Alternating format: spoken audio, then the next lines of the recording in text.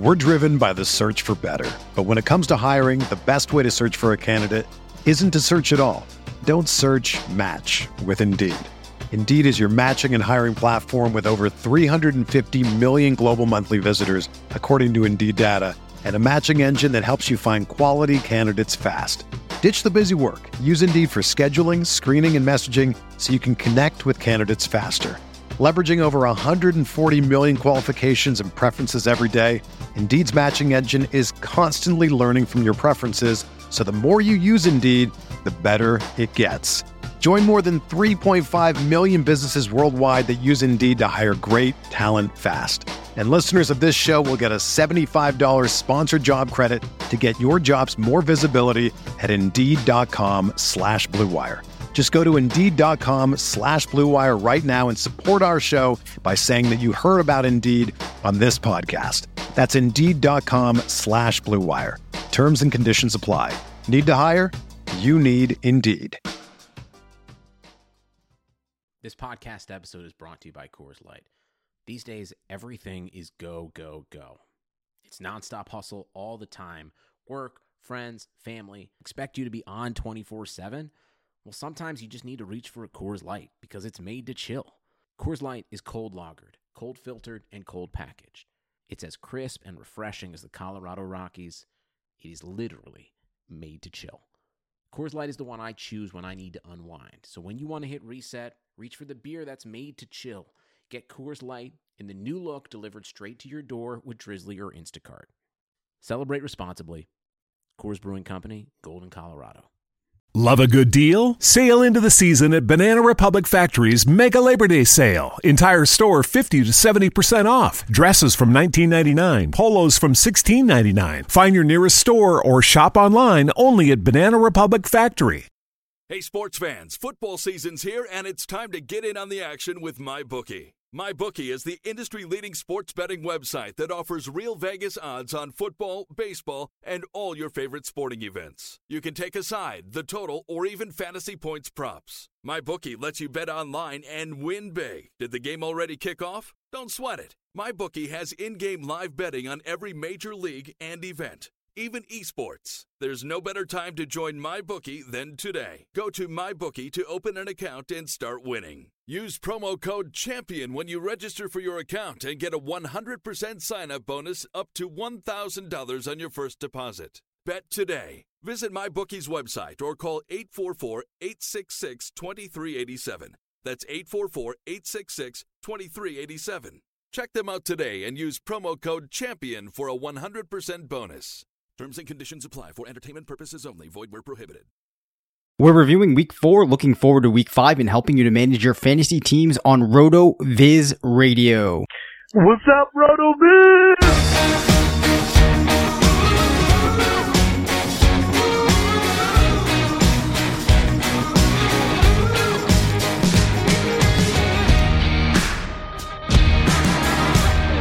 Week 4 is in the books. I'm Dave Cabin, Senior Fantasy Analyst at RotoViz. Welcome into RotoViz Radio, brought to you by MyBookie and SquadQL. I'm joined by Matthew Friedman, Editor-in-Chief of Fantasy Labs, part of the Action Network. We are a quarter of the way through the for many, the fantasy football season. Another pretty surprising week. What's going on, Matt? Not much. Just recovering from it was a poor week for me. Just in terms of all of my fantasy exploits and prop betting. Wasn't the best week. So just recovering from that. Yeah, I did not have the greatest week either. So it sounds like we are coming off of a similar type of day yesterday. So with that, we'll get right into things, starting off with the Little Lebowski Urban Overachievers of the week. They're the Little Lebowski Urban Achievers. Mitchell Trubisky, 19 for 26, 354 yards, 6 touchdowns, 3 rushes for 53 yards. Definitely one of the main talks of yesterday. Wow. What do you make of this?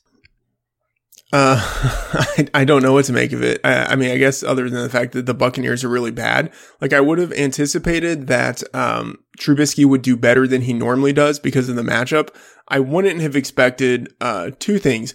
One, for them to plan to throw that heavily, even when they were ahead by that much. I would have expected them to go to Jordan Howard a little bit more. And then 2, even if they had intended to continue to throw, I wouldn't have expected them to do it that competently. So, I don't know. I think it says more about the Buccaneers than about Trubisky, but, I think also it points to, I don't know, like this new era in the NFL. Like, I think we're basically at the point of like a paradigm shift or something where, just because of the style of play and the overall play calling competence of like a new generation of offensive coordinators, and because of the rules that are implemented that really, impact the way that the defense can play, we are just in this high scoring era where we should expect in any given week, any quarterback who basically, isn't Josh Allen can basically have a massive performance. Yeah, it almost felt like arena football at times this season. And I'm with you. I think with the Bears, what we're seeing is there's an offense that when it finds itself in the right situation has playmakers and a quarterback that's competent enough to run up the score and produce large fantasy outings. Having said that, though, I do think that a lot of what we saw with Trubisky and that team as a whole yesterday does relate to the fact that the Buccaneers on the defensive side of the ball just cannot stop teams. I mean, I think this is the 4th week in a row, unless I'm wrong, that we've seen tremendous success on the opposite side of the field for the team that's opposing the Buccaneers. So I'm not ready to go out and say that Trubisky is a must-add type of guy to get too excited about this offense. But it does speak to there being potential there. And I think that you make a lot of good points there about this type of shift that we're seeing in this league. And we're going to get to a stat later that kind of establishes what we're seeing with passing offenses this year and among a number of quarterbacks. You know, it's not just the Drew Breeses, the Aaron Rodgers, guys like that putting up these huge games. We've already seen a number of different quarterbacks really overperform. Now, the Seattle backfield has been confounding for the last number of seasons. This year, it's already shaken out very oddly. We see Mike Davis go for nearly 30 points with 21 rushes, 101 yards for 2 touchdowns, 4 targets, 4 wrecks, 23 yards this weekend. Should we be careful not to overreact to this? It already sounds like Pete Carroll is trying to position themselves to bring Chris Carson back into the fold. Next week, naturally, there's Rashad Penny there. Does this just muddy the waters even more? Yeah, maybe a little bit, but Davis has gotten like basically no action until this game. And he wouldn't have gotten the action if not for the injury to Chris Carson. So I don't want to overreact to it. At the same time, like Mike Davis is someone who's always been a little bit intriguing to me. You know, like there have been games in the past where he flashed a little bit. And then in college, he was actually a pretty good runner, with like pass catching ability, like underrated pass catching ability for a guy of his size. So, you know, it's kind of that situation, and you can say this about almost any running back in the NFL. Like, if they're going to give him the touches, he could be pretty good. It's just a question of whether they're going to do that. I don't think they're going to. Like, I wouldn't expect them to do that. One, just based on the history that they have in the post Marshawn Lynch era, and then just based on what they're saying about Chris Carson and the way that they've treated Carson in the past. Yeah, I don't think this creates a situation that is necessarily as favorable as you would like to hope. We're all hoping that those guys will become available on the waiver wire, that we can scoop them up. But as you said, there's a number of variables working against Davis being that guy, mainly relating to how much they've liked Chris Carson. And we have also seen in the past, the last couple of seasons, a game or two where one of these Seattle backs will manage to have a great game. I'm thinking with Davis, maybe we even see his next outing another good game, but I don't think it's the type of thing that I would bet on carrying through. Nyheim Hines, a back that I really liked coming out of school. I think I had him as high as ranked 7 in my rookie rankings at one point. There was the fumbling issues in the preseason. We've already talked about him, seeing him working his way into that offense. Andrew Luck looked pretty good yesterday. Hines, the recipient of 11 targets, converted 9 interceptions, 63 yards, 2 touchdowns. Now, naturally, the touchdowns help, but the work has been there.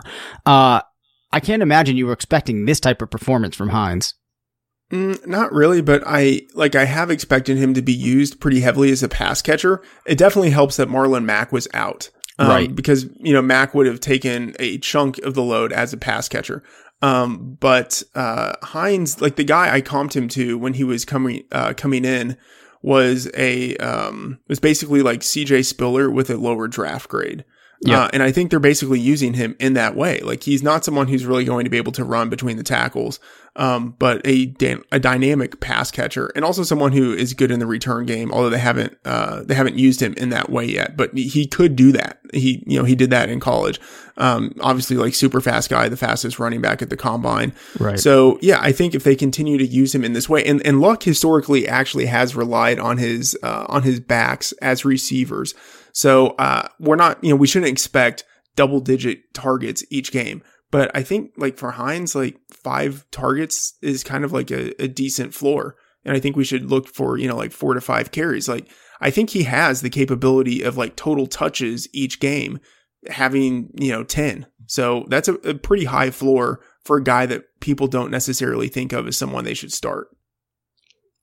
Yeah, I agree with that. And I think the other thing to consider too is if you look at the receiving core there, right now with Jack Doyle, granted he's a tight end, T.Y. Hilton having some health issues as well, maybe heading into this Thursday matchup, Hines can establish himself even further. Now, Robert Turbin is coming back from suspension. I don't know if that changes anything in anyone's mind, but it is possible as, there is a role open for kind of that first, second down type of grinder, but I actually expect Hines' workload to kind of remain pretty solid moving forward. So I think that if he's available, I'm definitely considering him, although I am really upset because I played multiple teams with him yesterday that I thought, it was going to make for an easy matchup, and then he ran up 30 points on me, so I'm not happy about that.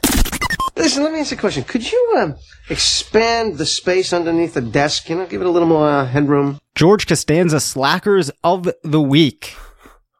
Well, the magic wore off and Fitzpatrick came out looking more like a squib than a wizard, gets yanked after producing just 3 fantasy points. I do think the team itself kind of fell flat on its face, but unfortunately, Matt, is this the end of the Ryan Fitzpatrick era?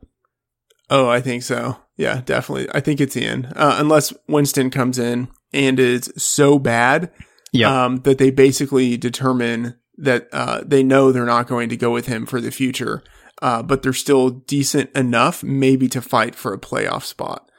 So in that event, maybe they would pivot back to Fitzpatrick. But yeah, this is the end. Yeah, it really is. This is, I feel like, one of the best examples that you're ever going to see of variance in players being able to just be lights out for a stretch, and why things generally always come back down to earth.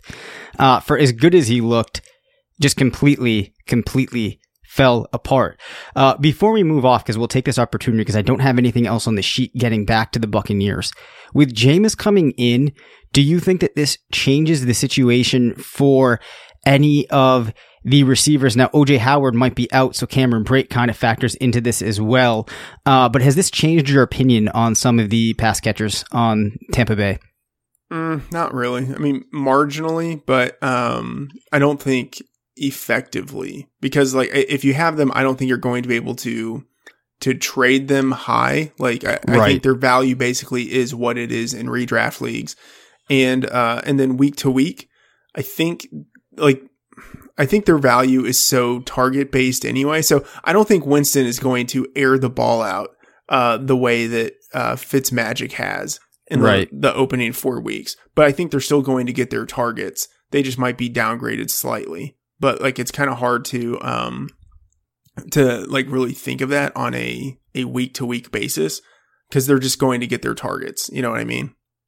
Yeah, I do. Although I think now I'm a little bit more concerned about Djax than I already was. I was advocating in my article last week that now was the time to get out on Jackson. I think it's going to get harder, and I'm not sure if we can expect, like, I feel like we've probably already seen maybe 3 of his best games of the season so far. But we'll have to see how that plays out. Lamar Miller has been, go ahead. Just to jump in, thinking about it more, I think you're right about Deshaun Jackson. I don't think it affects Mike Evans as much. Maybe not even Godwin, but I do think it affects Jackson for the most part, just because he's shown no like synchronicity. That's definitely not the right word, but like he hasn't shown any ability to to catch whatever it is that Winston is throwing to him. And Winston hasn't been able to like hit him in the right spots. They just haven't connected in their, 1 year together. So maybe things are better in their second year, but I don't think they will be.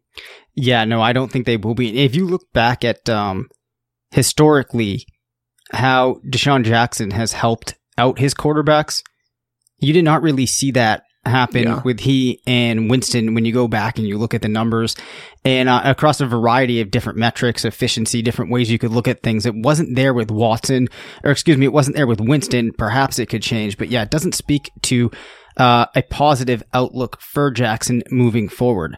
Now, Lamar Miller, just 5 points versus the Colts, 14 rushes for 49 yards, no involvement in the passing game.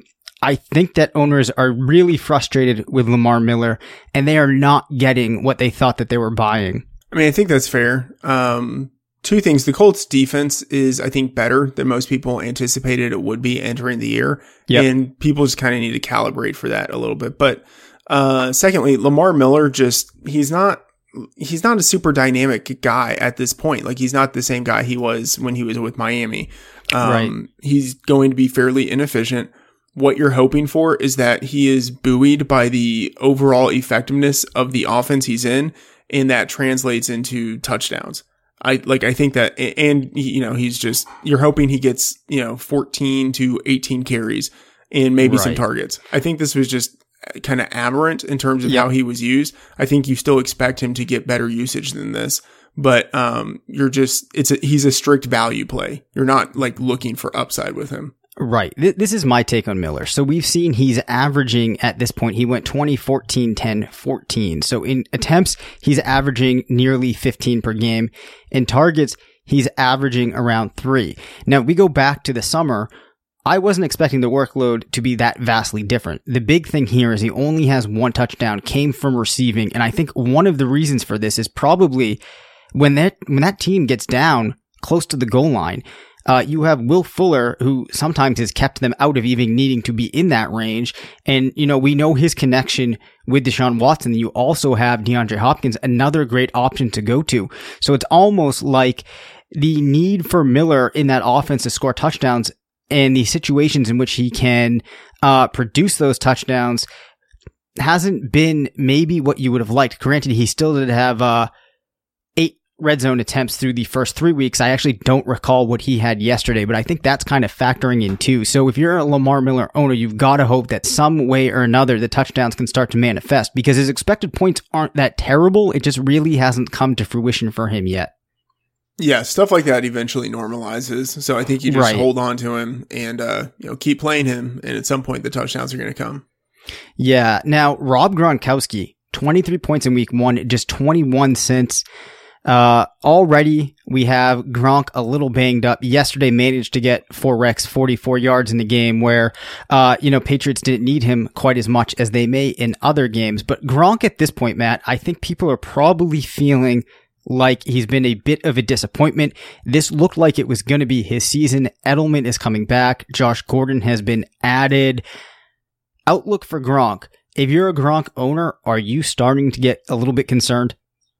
Yeah, I mean, I think if you're a Gronk owner, you should always be concerned. Right. And then now you have an additional reason to be concerned. Yep. I think actually 2 additional reasons and I just want additional reasons. You're always concerned about the health issues, which at this point, like, it's a thing. Like, we're now past the first month. Like, we're on schedule for Gronk to miss a game. And he didn't practice on Monday.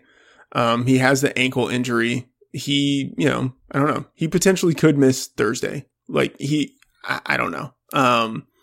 I think he's going to be honest. I'll be surprised if he plays.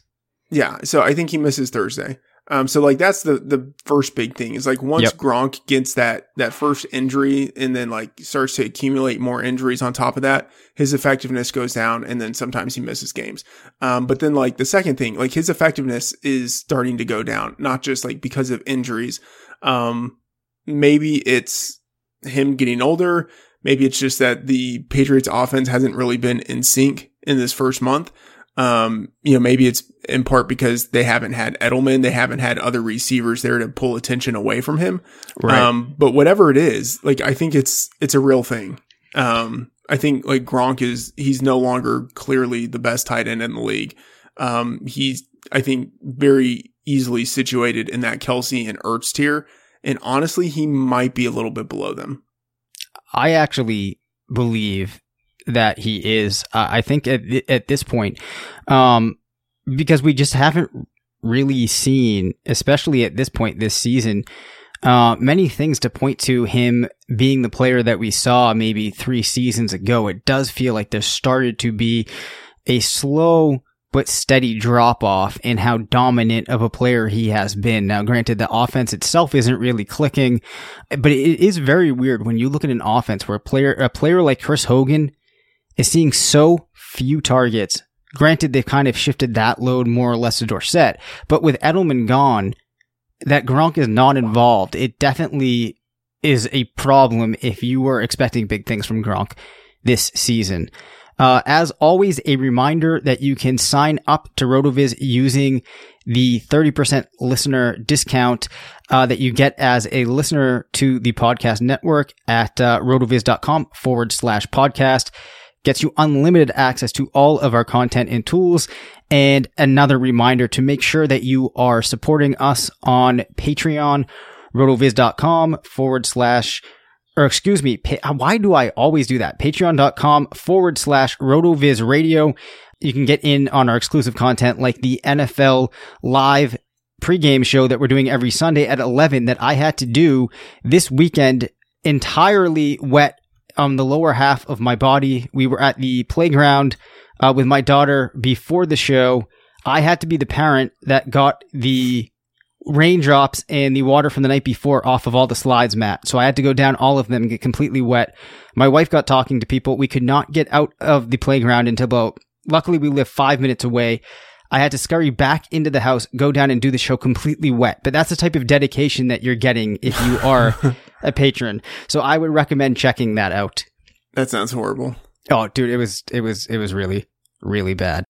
Hey, sports fans, football season's here, and it's time to get in on the action with MyBookie. MyBookie is the industry-leading sports betting website that offers real Vegas odds on football, baseball, and all your favorite sporting events. You can take a side, the total, or even fantasy points props. MyBookie lets you bet online and win big. Did the game already kick off? Don't sweat it. MyBookie has in-game live betting on every major league and event, even esports. There's no better time to join MyBookie than today. Go to MyBookie to open an account and start winning. Use promo code CHAMPION when you register for your account and get a 100% sign-up bonus up to $1,000 on your first deposit. Bet today. Visit MyBookie's website or call 844-866-2387.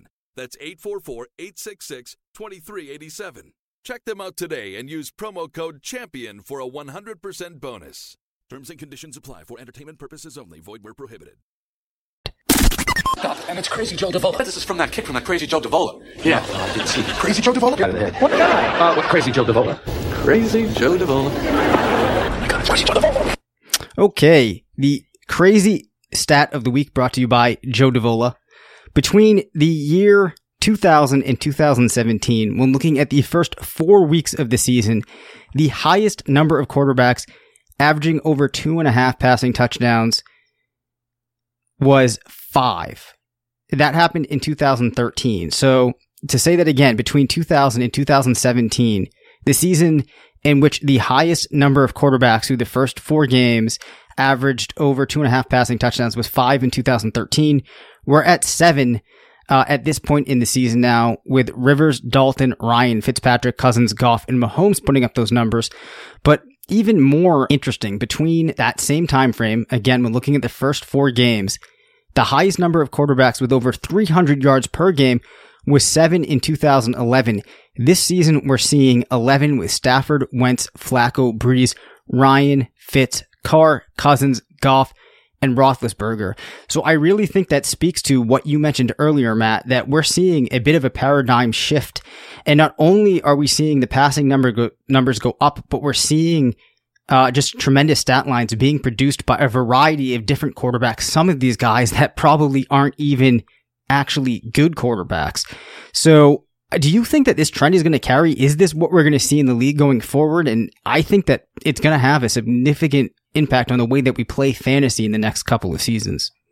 Yeah, I think there has to be some regression at some point, but I think holistically, the league is taking a step forward in just scoring ability. So we shouldn't expect for all of these guys to continue, but we should expect, I think, by the end of the season for this to be one of, if not the highest scoring season in NFL history.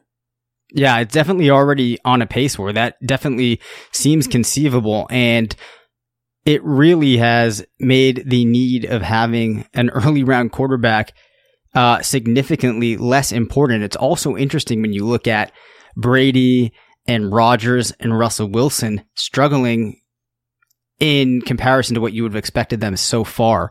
So definitely something to keep an eye on. I'm going to be interested to see just how well these quarterbacks can play as the season progresses. All right, players trending up. We're going to give you 3 this week as we do every week. The first guy that stood out to me, Matt, was Taylor Gabriel, 2 touchdowns this weekend. Has over 5 targets in every game this season, averaging 7.25 and 28% of Chicago's air yards, giving him 282.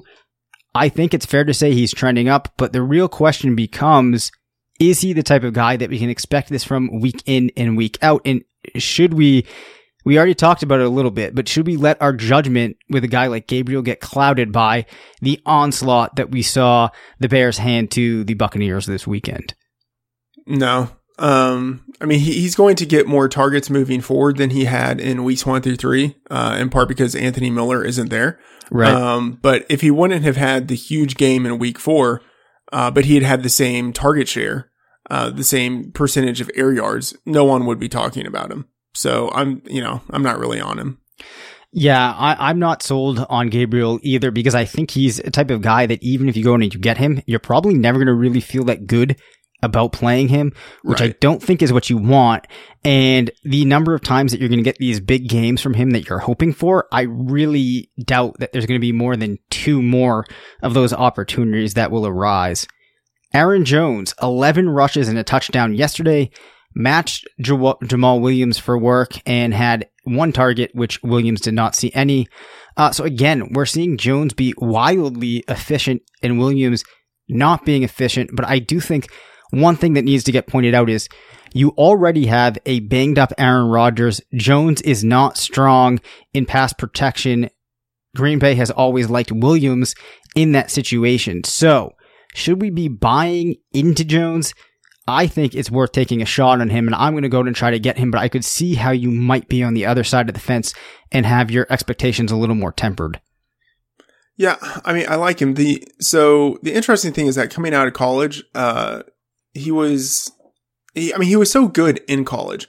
He played at a small school, but he was productive as a runner, as a pass catcher, and then he was athletic at the combine.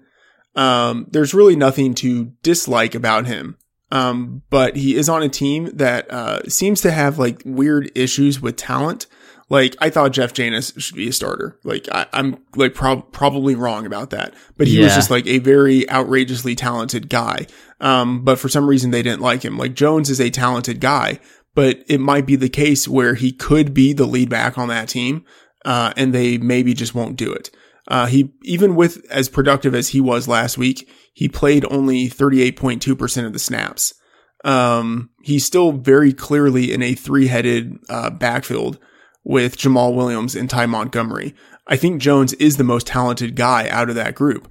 But Williams might be the most well-rounded, in that like he can function as a pass catcher. He can run the ball.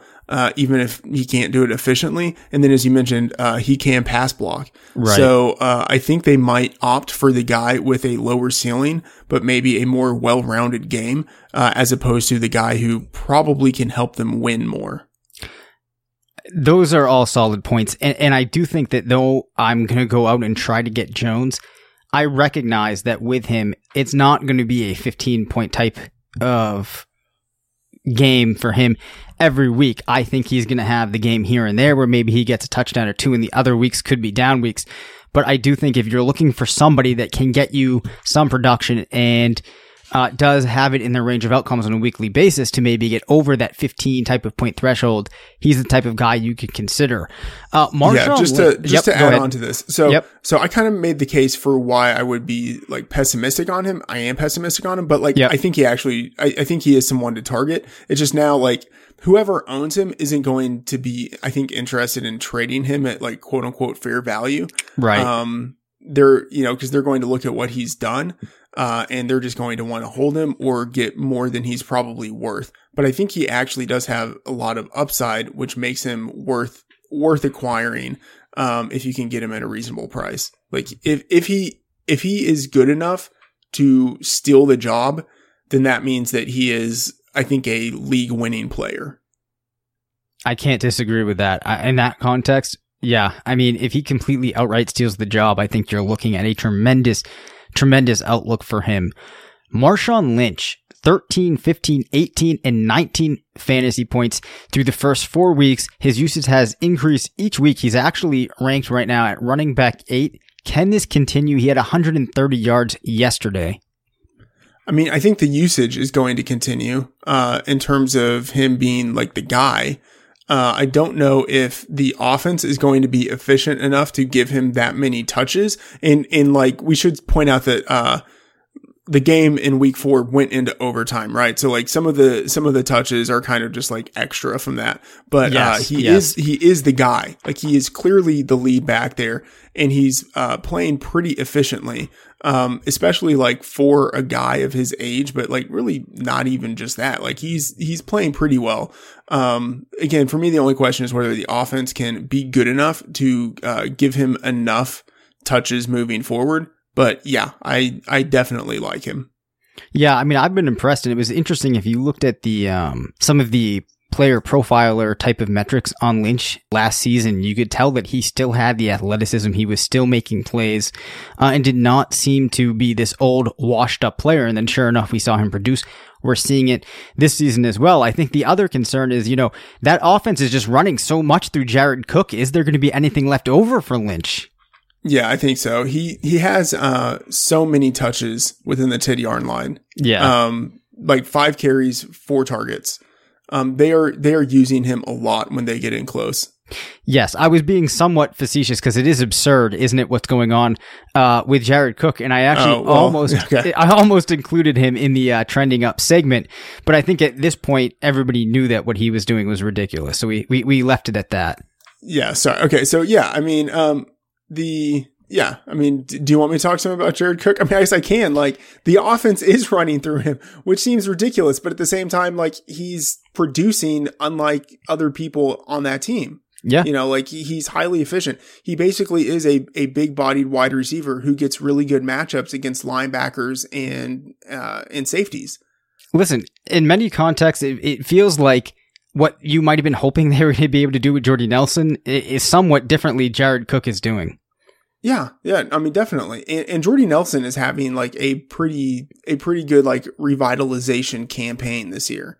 Like, I don't think he's totally washed. Yeah. Like he's not going to be like 2014 Jordy Nelson, but I don't know. I have been impressed with what I've seen with him the last couple of weeks. Yep. While we're on the Raiders, quickly, what's your opinion on Amari Cooper? Has anything changed? Or are we still in the same spot where Cooper, it's just really hard to figure out, but the volume's going to be there. Some weeks it manifests, some weeks it doesn't. I still like him. He looks bigger. Like, I know like each year is almost like a meme of like Amari Cooper's coming into camp. Like, he's gained more weight. He's going to be more physical. And now like I look at him and I saw him quickly and I thought like, oh, that's Jared Cook. And then it's like, oh no, that's Amari Cooper. I don't really have anything to say after that. But yeah, I think he's going to continue to get targets. He will drop passes, which will be, very frustrating.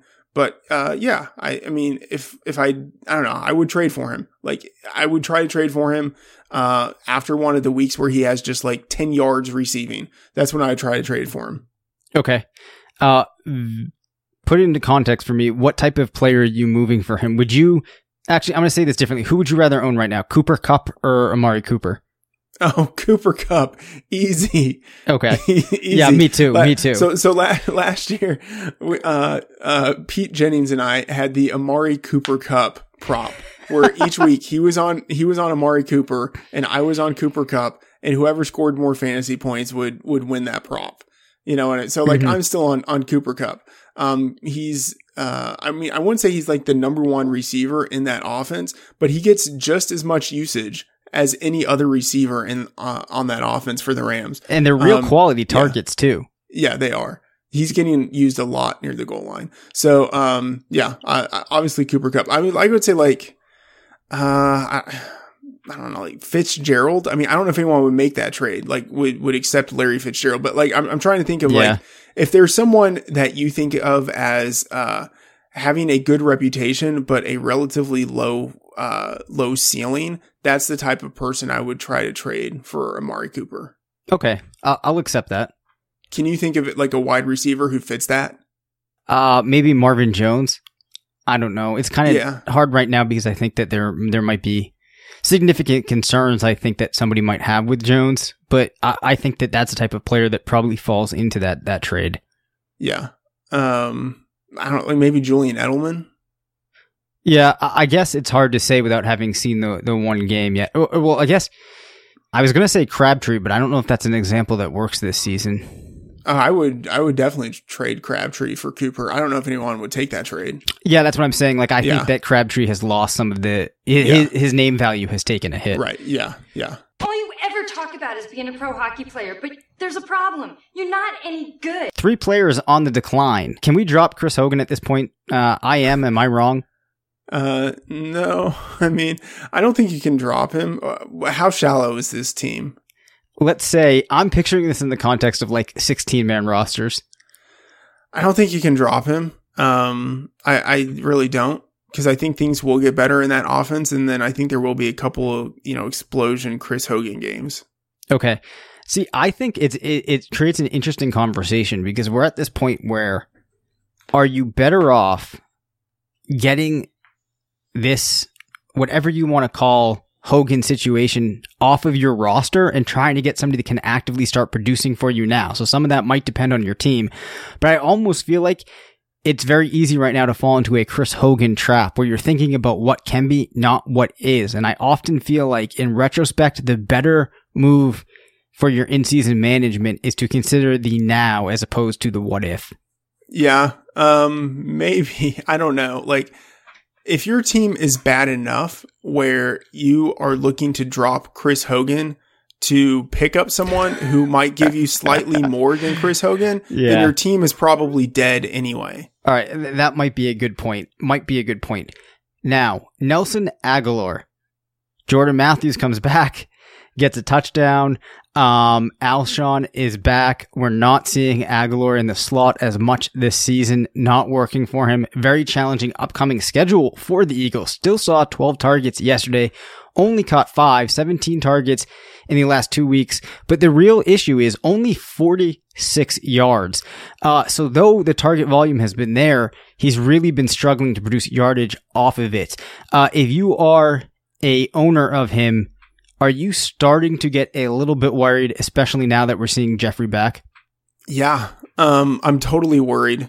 The usage that they give Ertz, the return of Jordan Matthews, and then now the return of Alshon Jeffrey, even if they continue to give Aguilar the quantity of targets, he is getting very low quality, like low leverage targets. Yeah. Low ADOT and not really being targeted near the end zone. So there's really nothing to be excited about except, potential PPR goodness. I'm not excited about him. Like you can't drop him. I don't think you can really even include him in trades. Cause I don't think anyone's really excited about him at this point. You just kind of have to hope that, his value somehow gets resuscitated.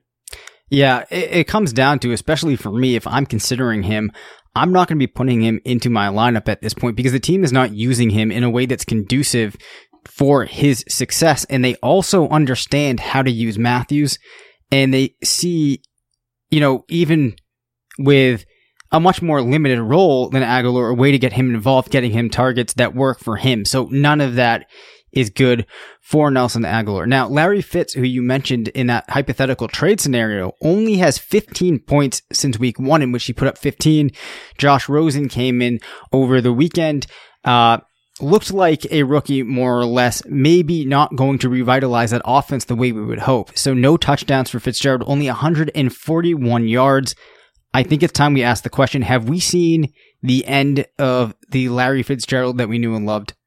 Yeah, I think so. And a big part of it is the hamstring injury. I think we kind of don't know how much that is limiting his ability really to get separation. So yeah, I mean, until that improves, and like hamstring injuries, like they linger. Like I don't know if he's ever going to be better for the rest of the season unless he actually gets some time off. And I don't know if that's going to come till the bye, and that's week 9. You know, like at that point, like your season's pretty much over, you know? So yeah, I think it's a really bad situation for him. He's not himself, and he's stuck with a rookie quarterback with an unimaginative play caller. Yeah, that's the biggest thing I was going to get to. I mean, you're in an offense where there is not a high degree of talent to be worked with, and you have a coaching staff that is not doing anything to maximize what they can get out of that talent. None of that bodes well for Fitzgerald. You alluded to the health concerns. We don't really know what type of Larry Fitzgerald we're looking at right now, since there's no clear indicators pointing to anything really positive for him. My valuation of him right now is obviously the lowest it's ever been. I'm probably looking at him as like a wide receiver 4, just because it's really hard to start to envision, in contrast to what you might want to consider with Fitzgerald, many scenarios in which things really turn around substantially for him. Yeah, it's bad. Like if he were the same guy right now, old and injured, but in a good offense, I think you can maybe still consider him because he could potentially still get red zone looks. But like that's just not happening now because his team isn't good enough to get into the red zone often enough for him to have those opportunities. I think best case they should rest him, but I don't think they're going to because he's chasing Terrell Owens for being number 2 in the receiving yardage like career pantheon. So I don't think they're going to rest him, but I think they should. Unnecessary question here for you. Yeah. Fitzgerald versus Owens. Is one of them clearly the better receiver? I think that's tough. I think Owens at his best was more explosive. Yep. I think even Owens near the end of his career was still more explosive. Like Fitz hasn't really been an explosive guy. He's just been like a steady guy. Owens wasn't reliable. Like they're kind of like polar opposites in that like Fitz is slowed down, but he's still like the consummate professional. Yep. And like Owens was never professional and he was like very volatile. I love Fitz. Yep. And I kind of hate Owens, but I would probably go with Owens. It's a real hard one because I feel like they're opposite in so many ways, but both so uniquely talented.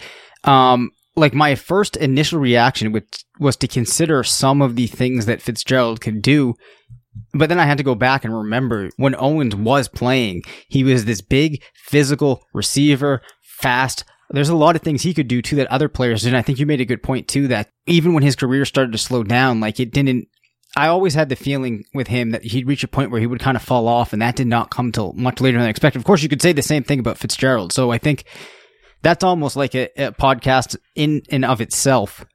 Yeah, I mean, just to think about this more. So Fitz had early on in his career, within the first five seasons, he had 3 seasons of 1,400 receiving yards. Wow. Like that's really good. He had another one, in the middle of his career. He had 2 seasons where he led the league in touchdowns, with 12 and 13. But like T.O. had multiple seasons like that too. He never had, he had 2 seasons where he had 1,400 yards.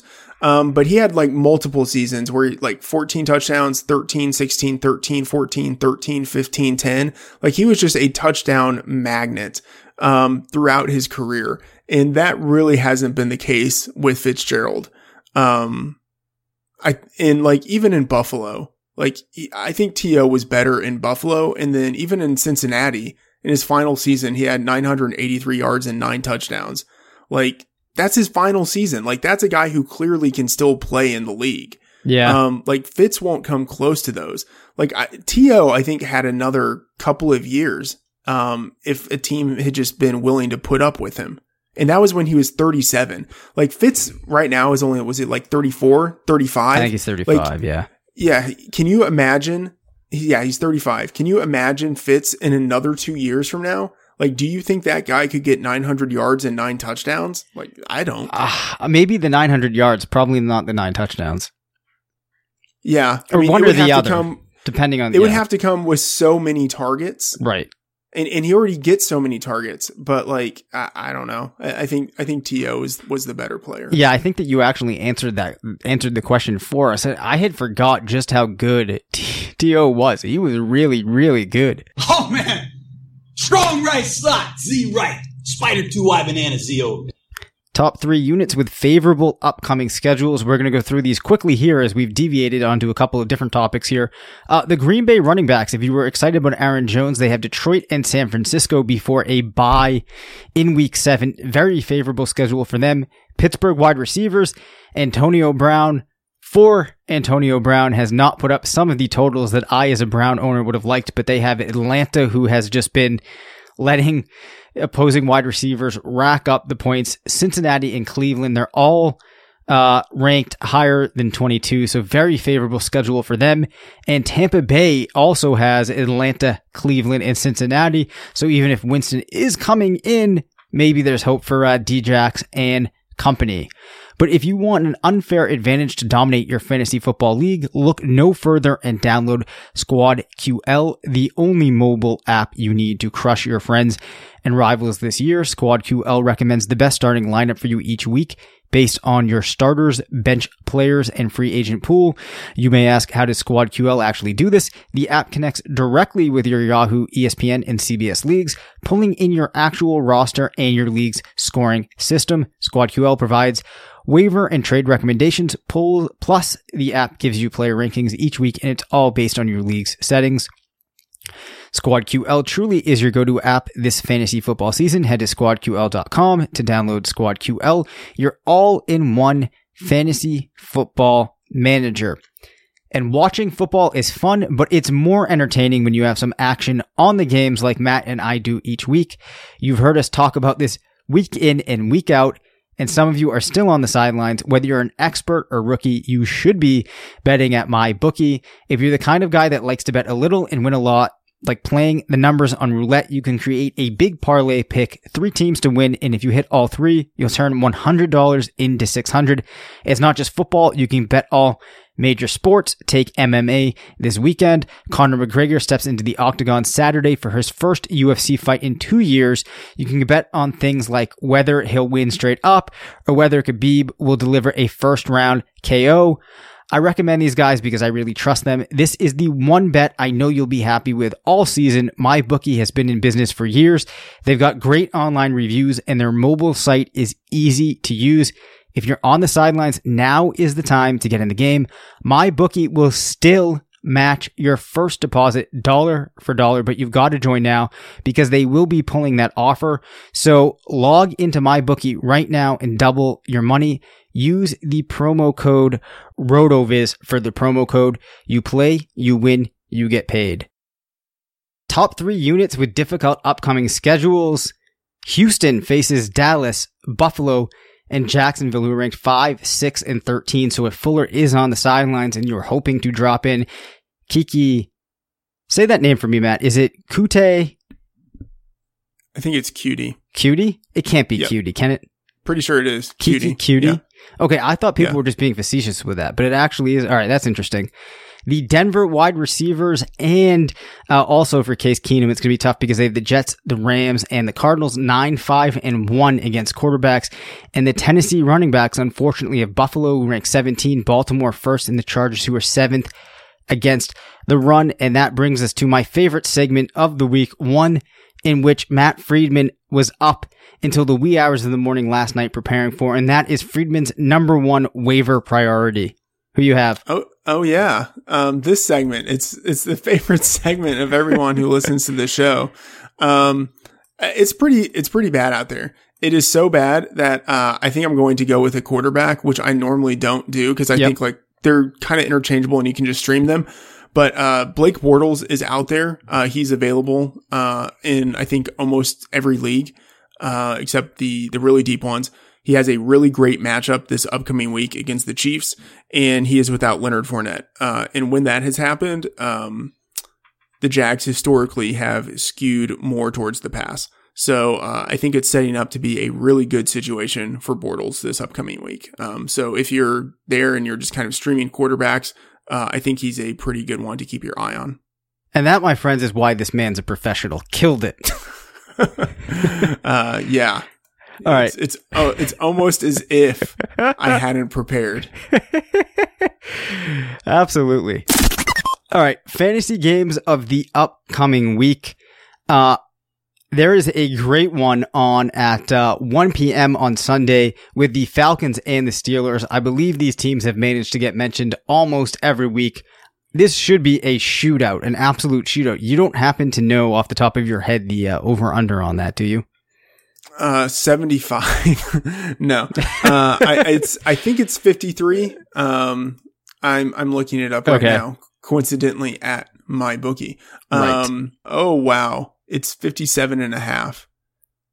That's moved up. I guarantee it didn't start there. I'm going to look and see where it started. Right. Because that is incredibly high. That's a lot of points. That is high enough where I believe I already bet so it opened at 56.5. Yep. Yeah. 56.5. It's already 57.5. Wow. I don't know if that's going to go higher, but I can't imagine how it goes higher. But, man, that's amazing. Yeah. 57.5. And, Pitt favored by 3. They opened as 4-point favorites. Wow. I actually I'm nonplussed. I'm without comment. I mean, that is so high that I think you have to take the under. Yeah, I do too. But I probably won't take the under. I think because I'll be scared. Yeah, I think I would just stay away from that one. And following that game at 4:25 on Sunday, you have the Vikings and the Eagles, which was the second game that stood out to me. Minnesota coming off of a fantastic game from a viewer standpoint against the Rams. So I think that will be another good contest to pay attention to.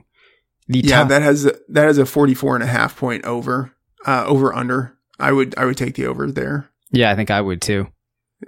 Yeah. Who is it in Philly or is it in Minnesota? It's in Philly. It's in Philly. Yeah. So I'm assuming they're favored, right? Yeah. Yeah. Favored by 3. 3. Okay. All right. The tough call. This question I have been talking with a patron about. They need running back help. They're loaded at wide receiver. They're wondering if they should do a trade that involves Antonio Brown leaving their team and their team acquiring David Johnson because they think they could make this trade happen. Your thoughts on that, Matt?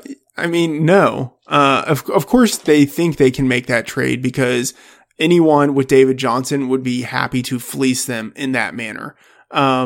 If you have Antonio Brown, you should be able to get more than David Johnson. Like you are buying David Johnson low, and trading away one of the premier commodities in fantasy football. There's absolutely no way you can make that trade. What I said was if they really had to go ahead and do this trade, I would at the very least try to get somebody like Melvin Gordon and then include ancillary players that are going to behoove you as well. Because I do think if you're going to go ahead and move AB, it's got to be for somebody where not only are you going to feel better week to week about them being an RB1, but also they have the potential to score a big chunk of points week in and week out. You know, not that you're always going to get it, but that the opportunity is there.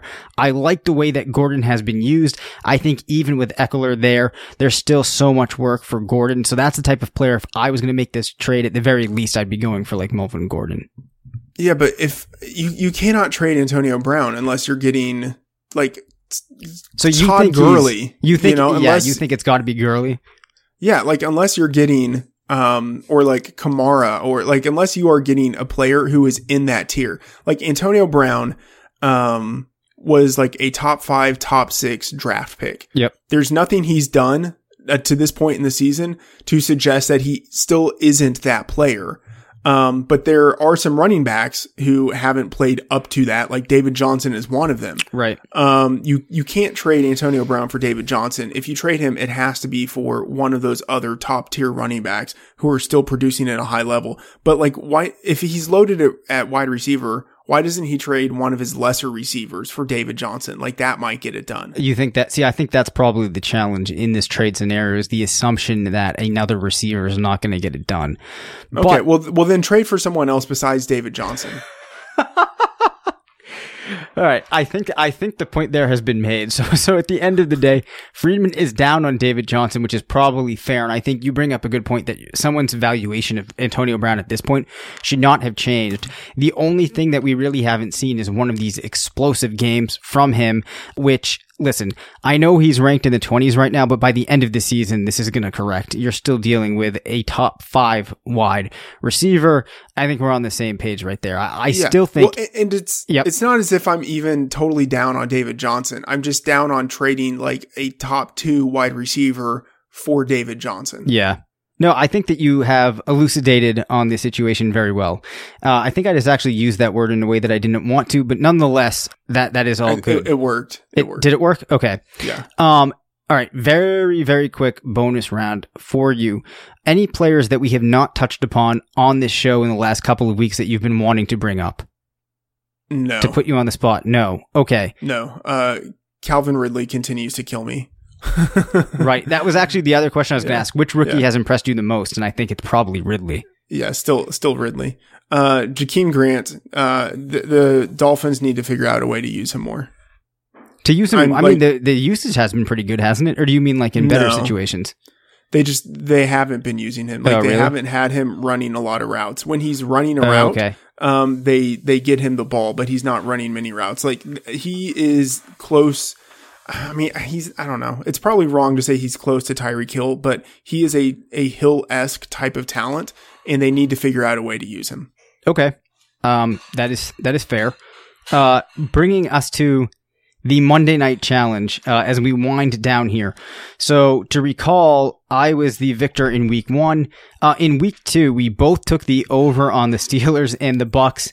I actually don't remember if that hit. I imagine it hit. That was a pretty high scoring I think it game. hit too. We both had the Steelers by 1.5. So we both would have had that. I have the under. You have the over tonight. We both had the Chiefs. That game is going on. We look ahead to Monday night of next week. And you know what, Matt? I forgot to write down who's playing in that. Do you happen to know? Yeah, it's Redskins at Saints. Okay. Ooh, Redskins at Saints. Do you happen to have the... Yeah. Yep. Saints are favored by 6.5. It is a 52.5 over under that opened at 51 and it's moved up 1.5 points. I'm going to go the over and I'm going to take... Wait, where is this game being played? It's being played in New Orleans. No, I'm going to take I'm taking the Saints with the points and the over. Okay. I'm taking the Redskins. Okay. I would, if I were betting this, I would, 52.5 is high, but I would probably still take it just because it's the Superdome, right? AKA the Coors Field of fantasy football. But I would probably still go with the over there. But definitely, I'm on Washington. All right. Sounds good. That's going to do it for today's episode. Once again, I'm Dave Cabin. You can follow me on Twitter at DaveCabinFF. My co-host was Matthew Friedman, who you can follow at MattF.TheOracle. Don't forget to call in to 978-925-7628 and give us your tough calls. I've been getting a couple of emails, but again, we prefer the calls. So leave us a voicemail. This has been RotoViz Radio. Please subscribe to the podcast, leave us a review, and be sure to tune in next week. And remember, it's not a fantasy if you believe it. Thank you for listening to RotoViz Radio. Please rate, review, and contact us via email at rotovizradio@gmail.com. Follow us on Twitter at RotoViz Radio and support the pod by subscribing to RotoViz at a 30% discount through the listener homepage at rotoviz.com/podcast.